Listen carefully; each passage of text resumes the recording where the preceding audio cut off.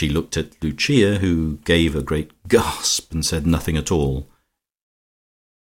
She was the only person present who was standing now, except her hostess and Mrs. Weston's gardener, who had wheeled his mistress' chair into an admirable position for hearing. She was not too well pleased, but after all. "Would you like me to sing?" she asked Lucia. "Yes. There's a copy of Siegfried. Do you play?" Lucia could not smile any more than she was smiling already. "Is it very diffy?" she asked. "Could I read it, Georgie? Shall I try?" She slid onto the music stool. "Me to begin?" she asked, finding that Olga had opened the book at the salutation of Brunhilde, which Lucia had practised so diligently all the morning. She got no answer.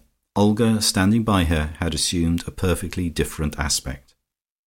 For her gaiety, her lightness, was substituted some air of intense concentrated seriousness, which Lucia did not understand at all.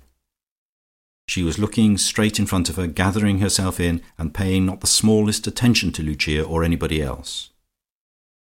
"1, 2," said Lucia. "3, now," and she plunged wildly into a sea of demi-semiquavers. Olga had just opened her mouth, but shut it again.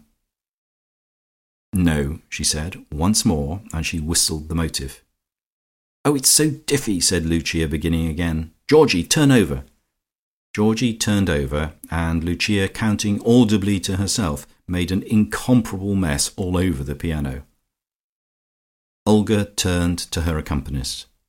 "Shall I try?" she said. She sat down at the piano and made some sort of sketch of the accompaniment, simplifying and yet retaining the essence, and then she sang.